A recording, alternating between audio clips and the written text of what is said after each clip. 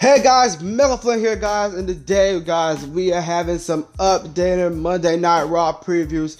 So here are the 7 things that is going to happen on today's Monday Night Raw. I just heard that the Viking Raiders are teasing to be to AEW. So here it is.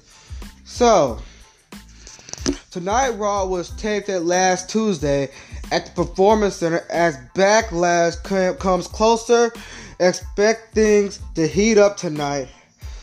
Last week's show featured Apollo Crews winning the United States Championship while Drew McIntyre and Bobby Lashley got into a brawl. Nia Jax earned a Raw Women's Championship match against Asuka Backlash. The Iconics beat down the Women's Tag Team Champions Alexa Bliss and Nikki Cross, and Angel Garza got a big win over Kevin Owens.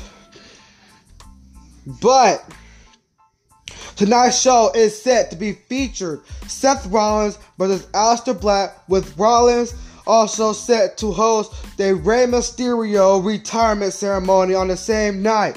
The new United States Champion Apollo Crews will put his title on the line against an opponent of his choosing. The Raw Women's Champion Asuka will face the NXT Women's Champion Charlotte Flair in a champion versus champion match. And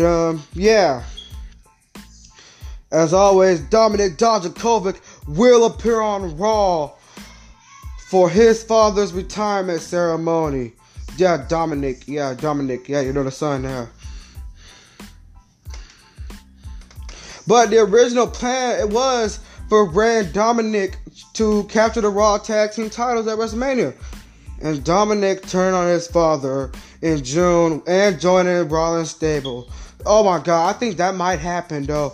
Well, guys, that's it. That's 7 things that we're having for tonight's Monday Night Raw. So as always, make sure you guys catch it right here on 8 o'clock p.m. right here on the USA Network.